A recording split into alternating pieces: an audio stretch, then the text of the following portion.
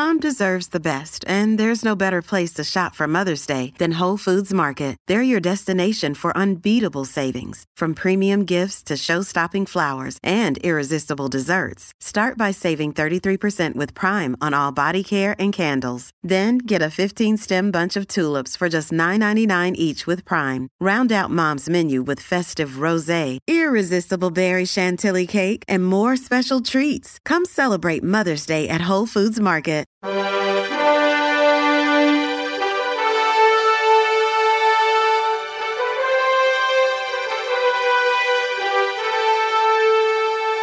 This is Lighthouse Faith Podcast, moving forward in truth and love. I'm Lauren Green, Chief Religion Correspondent for Fox News Channel and author of the book, Lighthouse Faith. You know, women have a tendency to blame themselves when life goes wrong, and sometimes they fear that past mistakes define their future. Well, Sarah Jakes Roberts has another narrative for you, and one that means you need to break up with those fears and just simply evolve. Sarah, you may recognize her name, is the daughter of the world-renowned pastor Bishop T.D. Jakes, and founder of the Dallas mega church, the Potter's House. And Sarah has become a minister in her own right. She and her husband, Touré Roberts, co-pastor the Potter's House in Los Angeles and Denver. And Sarah's new book, Woman, Evolve, Break Up with Your Fears and Revolutionize Your Life, is really the tip of the iceberg for a new lifestyle movement she launched 3 years ago. And Sarah Jakes Roberts joins me now. So excited to talk with you, Sarah. Welcome. Oh, I'm excited to be here. Thank you, Lauren. So I want to, first of all, talk about the Woman Evolve lifestyle movement you launched 3 years ago. What is that about? Everything really started with this revelation that I had about Eve. When I first started speaking, I was just sharing my story, which, I talk about my teen pregnancy. I talk about toxic relationships, and then me finally coming to this place where I needed to just accept my truth, accept my past, receive God's love, and then determine how I wanted to move forward. And when I first started speaking, people would invite me to just come and tell my story. And they'd say, you need to have a conference, you need to write a book, you should do this, you should do that. But I never had a revelation that I felt was worthy of the work that goes into facilitating those things until I met Eve in a fresh new way. And from that, I birthed this woman, Evolve. If you say evolve slowly, you can kind of hear Eve's name, which was just kind of my ode to her life. Yeah, the one thing I remember when we spoke at the same conference a few years ago at a church outside of Chicago, and I remember you saying about Eve, he says, you just had to do one thing. You just had to do. We gave you one job. Yeah, just one job, and you blew it. I think it's really, really important. We talk about Eve as in Adam and Eve, as in the fall. Why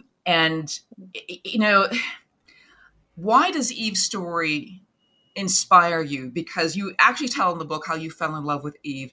And honestly, no one has ever fallen in love with Eve in all the sort of exegesis of theology and doctrines I've seen. They're like, okay, well, she, you can blame her, you can pity her, but she's really not often celebrated. So why did you fall in love with Eve?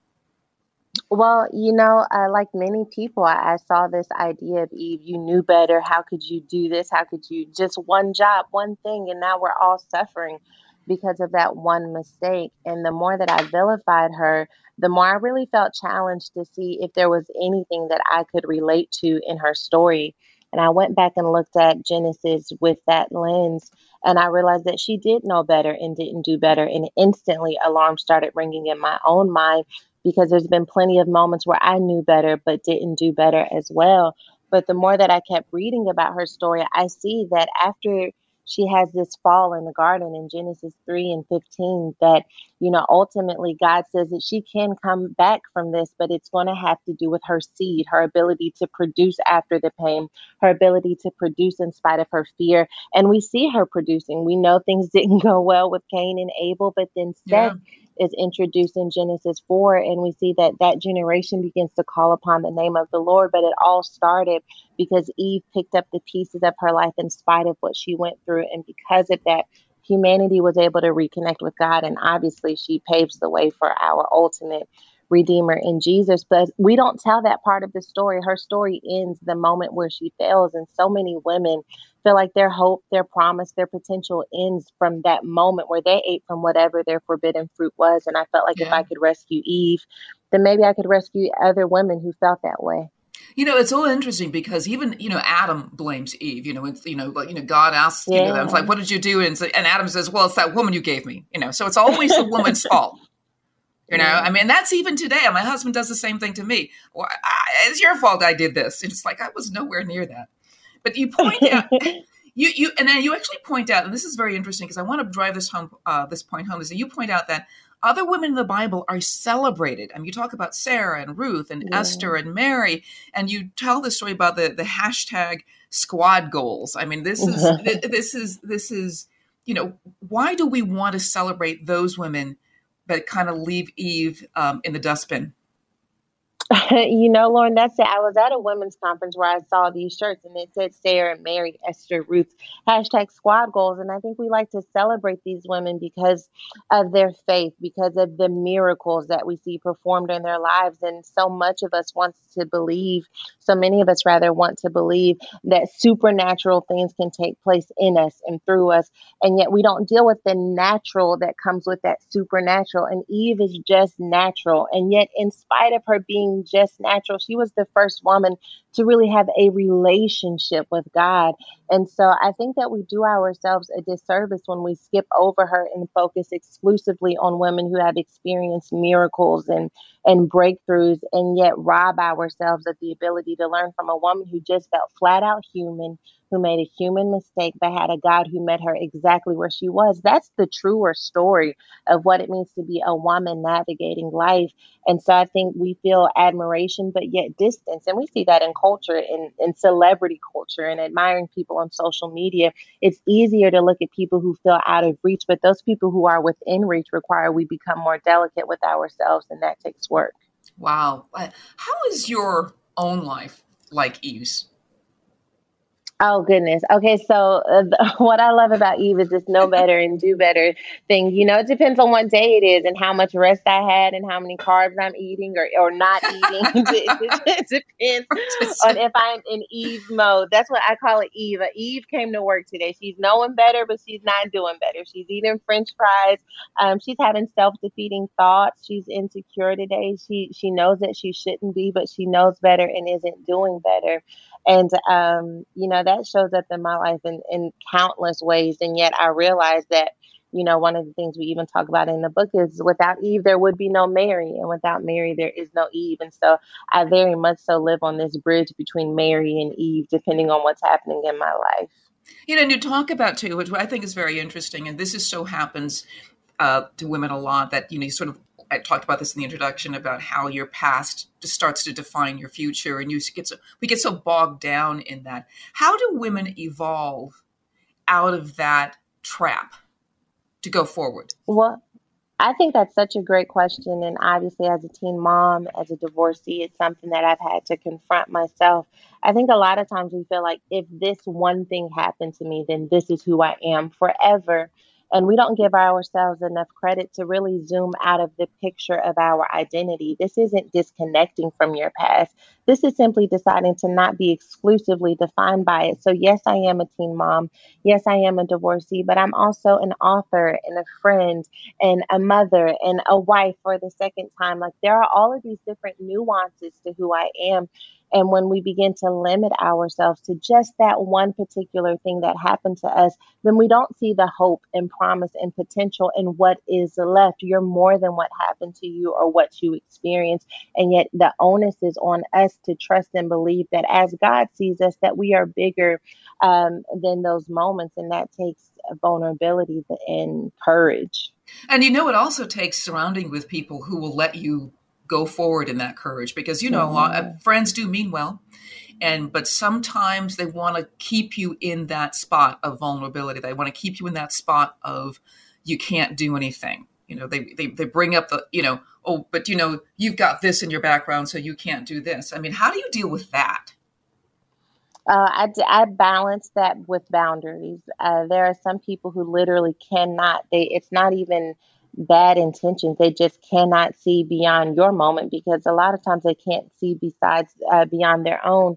But when I'm in a time of my life where I know that I'm experiencing a transformation or my wounds are being opened so that they can be healed, I have to be really intentional about who I allow access to my dreams, to that incubation period of my purpose or a process.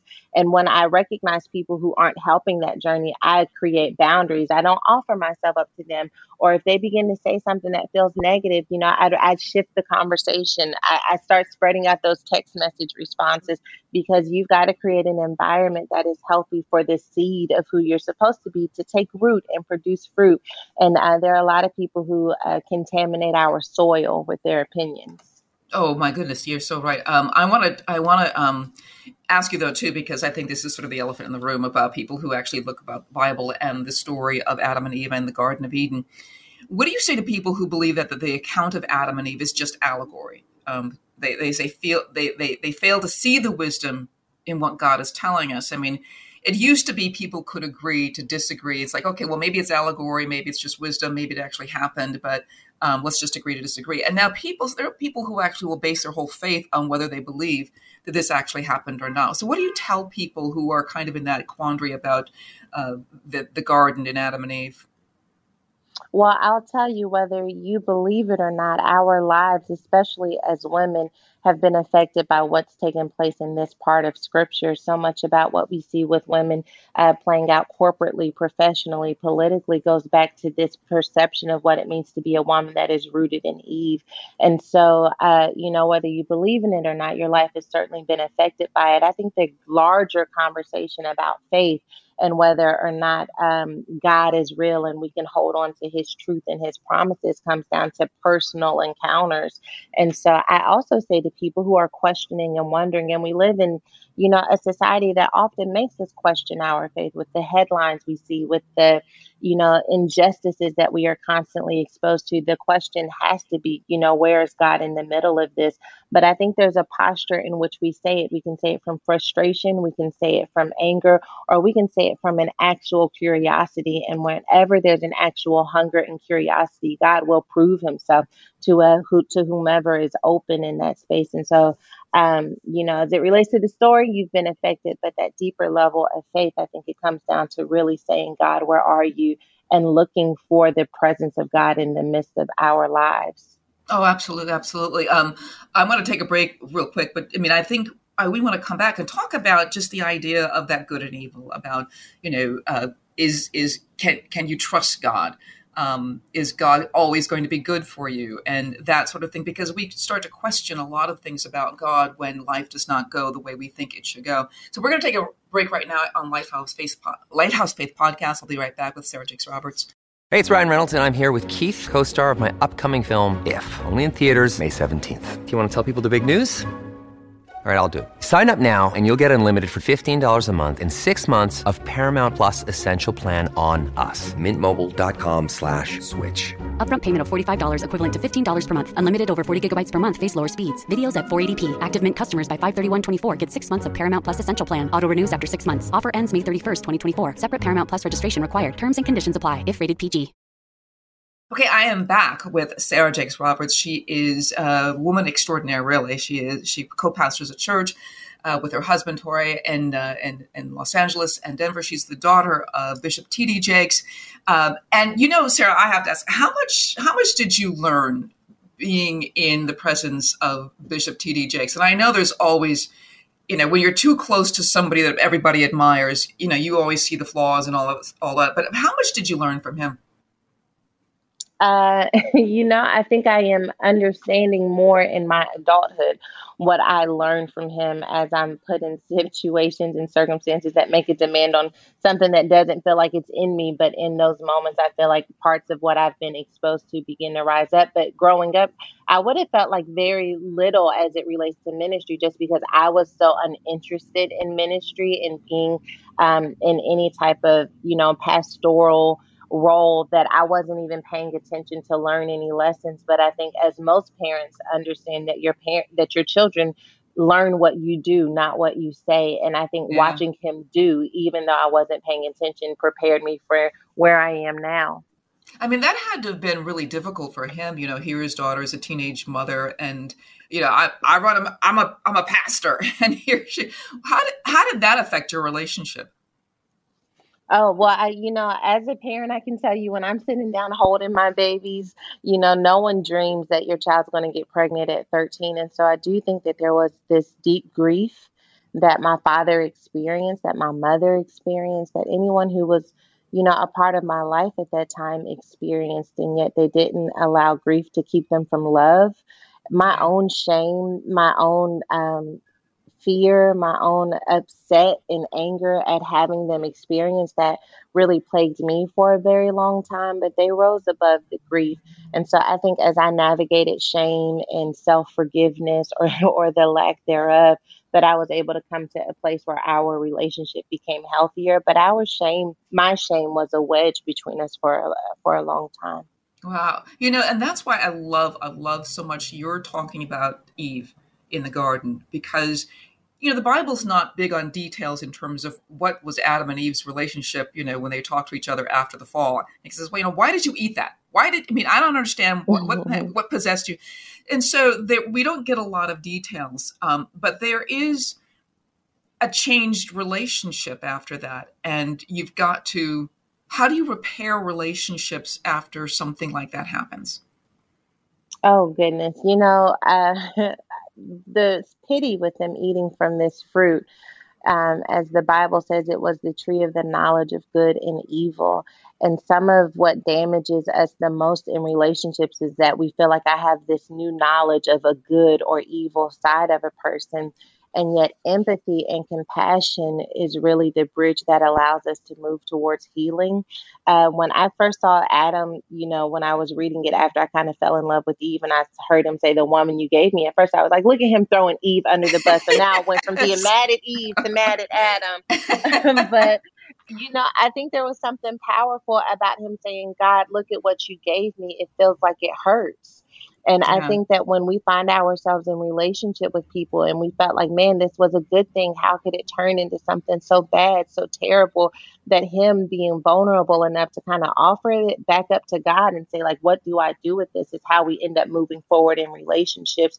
To remember that before they were our spouse, our child, our whoever, that they began with God, means that God can also give us wisdom on how we navigate living with them or even separating from them in a way that still feels healthy and maintains our boundaries and their soul as we continue to live in the world together. It's very interesting to hear you talk, because you talk about in the book about you were actually not very confident, kind of shy when you were younger. And I've seen you, preach. There's nothing shy about that. You exude such confidence, and it is such a wonderful story of victory that you are on. And how do you do that? How did you turn that around and get this confidence that it seems just divine in terms of just your life? It's only divine. I believe in what I have to say. I believe in the change and power that I have experienced in my own life. And I feel like if anyone got to experience that for themselves, that they would see their lives healed and changed. And so I step into a space confident about what it is I have to share more than I am confident in myself. And I felt like that makes a difference. And then, at the end of the day, it's like, okay, I'm up here. So like, I'm either going to just sit up here and give them the mic back and tell them no, or I'm going to dare to stand toe to toe with someone else's fear, toe to toe with someone's anxiety. Mm-hmm. And I think one of the beautiful things of me having to fight from such a very early age, fight to keep showing up, fight to keep my head held high, fight to have a baby on your hip when going through a grocery store and not just cave into the depression and fear and insecurity with that, is that I feel like I've gotten to exercise that muscle in other arenas, and now I get to do it to help other people. So I just overcome my own insecurities and fears to get it done. Something you say in the book too, I think you have a section called You Are Known, and it struck me that that's a woman's way. A woman will admit something that men will never seem to get to, which is being fragile on the inside. that women kind of know it, but sometimes they get stuck there and they don't know how to kind of address what that is. And being known is the key, right? Being known. Absolutely. To have real intimacy within yourself, to be able to say, today I don't feel like Superwoman, and yet I still have to put on my cape, which means who do I need in my circle? What do I need in my environment to help me rise to the occasion is so important. Fragility is not an indictment. Fragility is how we were created. We're supposed to be fragile and sensitive enough to understand the human experience, but fragility comes with the knowledge that there's also a protection, that even if I fail, even if things don't go the way that I want to, there is a lesson that will make me stronger than I was before. And so, I'm praying that men can come to this space too, where they are willing to be more known and more delicate with themselves instead of caving into what society says that they should be. And I'm also prayerful that women don't stay in that place of just fragility, but showing up anyway, I feel is key.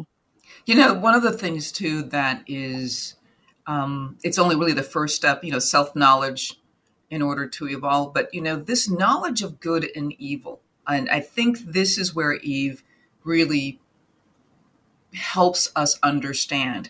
She came face to face with evil and didn't know it at the time. Can you kind of explain how our lives today kind of mirror that? Kind of, oh my goodness. We come in the presence of evil and then don't even recognize it. Girl, you're speaking my language. There's a book, there's a chapter in the book called The War of Seed, because in Genesis 3:15, God's talking to the serpent and he tells the serpent, there's going to be a war. There's enmity between you and the woman, between your seed and her seed. So the woman has a seed. The woman began with God. She's carrying the seed of who God is. And then the serpent has a seed. We know that seed is evil. And yet when we're dealing day to day with this war of seed, we call it things like fear. We call it anxiety. We call it low self-esteem. We call it depression. Those are not just symptoms of something that is we can take casually. That is a seed that is being deposited into our life that goes to war with the seed of who God has called us to be.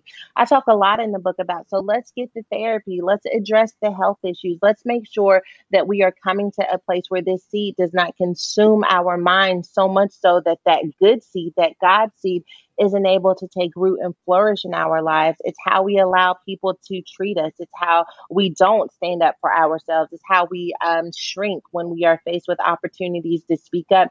And I think we've made it so casual that it feels so easy to just live in this shriveled up version of who we feel like we could be, because to ruffle the feathers of people who've known us as one particular way feels like it would be stressful. And yet that is what keeps us from really becoming monuments of glory for the people who are connected to our lives. And so, to take the casual nature from some of the things that we've come to receive and accept as truth and saying, no, I want to change that. I want to see growth there. I want to see transformation there, is really empowering, but it does take this tenacity to really see it from the right perspective.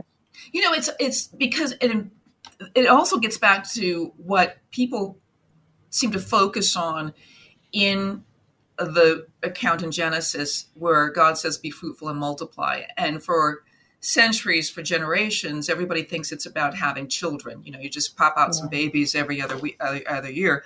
But you actually expand that. It applies not just to having children, because some women like me, I've never had children. And at my age, I probably will never have children. So it also has to apply to ideas, to talents, for the flourishing of humanity in what women's gifts can give in a fruitful way, right? Oh my goodness. Look at this podcast. Look at what you've been able to do as a person of faith in a mainstream audience, and how you're bringing new voices and different backgrounds into the forefront. This is fruitful in multiplication, if ever there was any. And I feel like this is such an important conversation, because so many women, their womanhood has been defined by whether or not they marry or whether or not they have children. And if they aren't able to do those things, whether it's by choice or biologically, then their value somehow has been diminished. And yet the truth is that there is so much more to you than what comes out of you physically. There are ideas waiting to come out of you, organizations, love, nonprofits waiting to come out of you, books and businesses waiting to come out of you that can quite literally make the world a better place. We're not just talking about making money. I mean, the world can become better because your idea is in the earth. And we need to empower more women to see themselves outside of just women who are able to reproduce. And I have children. That is a beautiful gift. But I also have this desire to see women set free, and the legacy of what we do with our ideas and our purpose and our graces is so important. And I would say in some instances, it is just as important as whether or not we have children, because the world needs light. We need lighthouses. Yeah. We need women who are willing to take their position. Interesting, because you talk about, which I love in the opening pages, talk about the power of the curse, really. It says, I just want to read this part. It says, I know what you're thinking, fall in love with Eve. How is that even possible? The woman most popularly known for being the gateway of sin, debauchery, cramps, bloating, labor pain, dysfunctional relationships, insecurities, depression, disease, stretch marks, acne, and the list obviously goes on. The power of the curse. And I think I don't want to belabor the point about that. The creation story in Genesis is, I'm not going to say it's allegory. I'm not going to say it's anything else, or true or whatever. But one of the things I've heard about the story of Genesis is that God is far more interested in telling us the why instead of the how. He's far more interested in telling why he made the world. You're not going to find out the details of string theory in the book of Genesis, but by the same token, you will not find anything in there that contradicts it. So God has given us enough wisdom to kind of make our way in the world, but there is this power of the curse. And tell me about how powerful this is.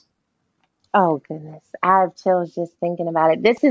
This right here, what I'm going to share, is what changed everything for me. In Genesis 3:15, when God is giving the curse to the serpent, and he says to the serpent, I'm going to put enmity between you and the woman. That word enmity means hostility. You are going to get on the woman's nerves, and the woman is going to get on your nerves. A lot of times we as women don't recognize that we have the ability to get on the enemy's nerves, and not just the serpent. I mean, any enemy. If a woman gets on fire about something, she changes what's happening in her community. But then anyway, it says in between your seed and her seed, and then he talks about his seed. All of a sudden, there's a pivot, and it says his seed. And that his is capitalized. His seed is going to bruise your head, and you will bruise his heel.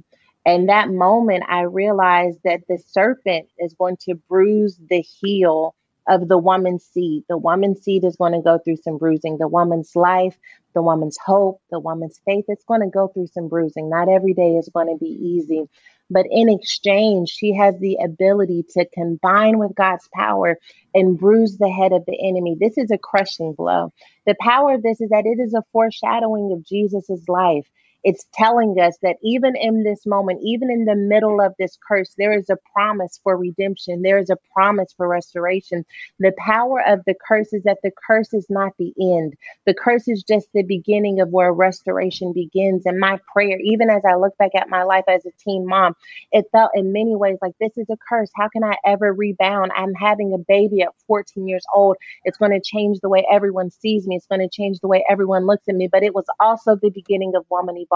It was also the beginning of this book. This moment right here, me talking to you, was hidden in that teenage pregnancy. And so if we have the ability to look beyond the curse, we can find the power and the blessing and the restoration connected to it. That is absolutely powerful. And I want to tell people about the book. It's called Woman Evolve. It's just break up with your fears and revolutionize your life. And Sarah Jakes Roberts, I want to thank you so much for being on Lighthouse Faith Podcast, because you have just this marvelous voice, and I'm a big champion of someone who actually looks at Eve and says, no, wait a second, she has something to say to us. She has something to help us grow and to be part of this narrative of redemption.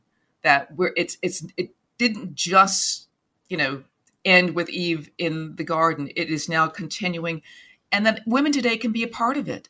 Yeah, absolutely. Thank you for seeing the beauty in this story and for being a champion of it as well. Well, I want to thank you for being here. And I want to thank everyone else for listening to Lighthouse Faith Podcast. And Sarah, really quickly, how can they find more about your movement, the lifestyle movement? Where do they go? Absolutely. You can follow us on any of the socials. We're at Woman Evolve, or go to womanivolve.com to get information about our courses, events, books, podcasts. We've got a lot of ways that we're hoping to help women evolve into the best version of themselves. And if Sarah Jakes Roberts comes to your town to speak at a church, you better go see her, because she's really powerful. I want to thank you so much. And thank you so much for listening to Lighthouse Faith Podcast. Have a blessed day. I'm Lauren Green. From the Fox News Podcasts Network. In these ever-changing times, you can rely on Fox News for hourly updates for the very latest news and information on your time. Listen and download now at foxnewspodcast.com or wherever you get your favorite podcasts. Listen to the show ad-free on Fox News Podcast Plus, on Apple Podcast, Amazon Music with your Prime membership, or subscribe wherever you get your podcasts.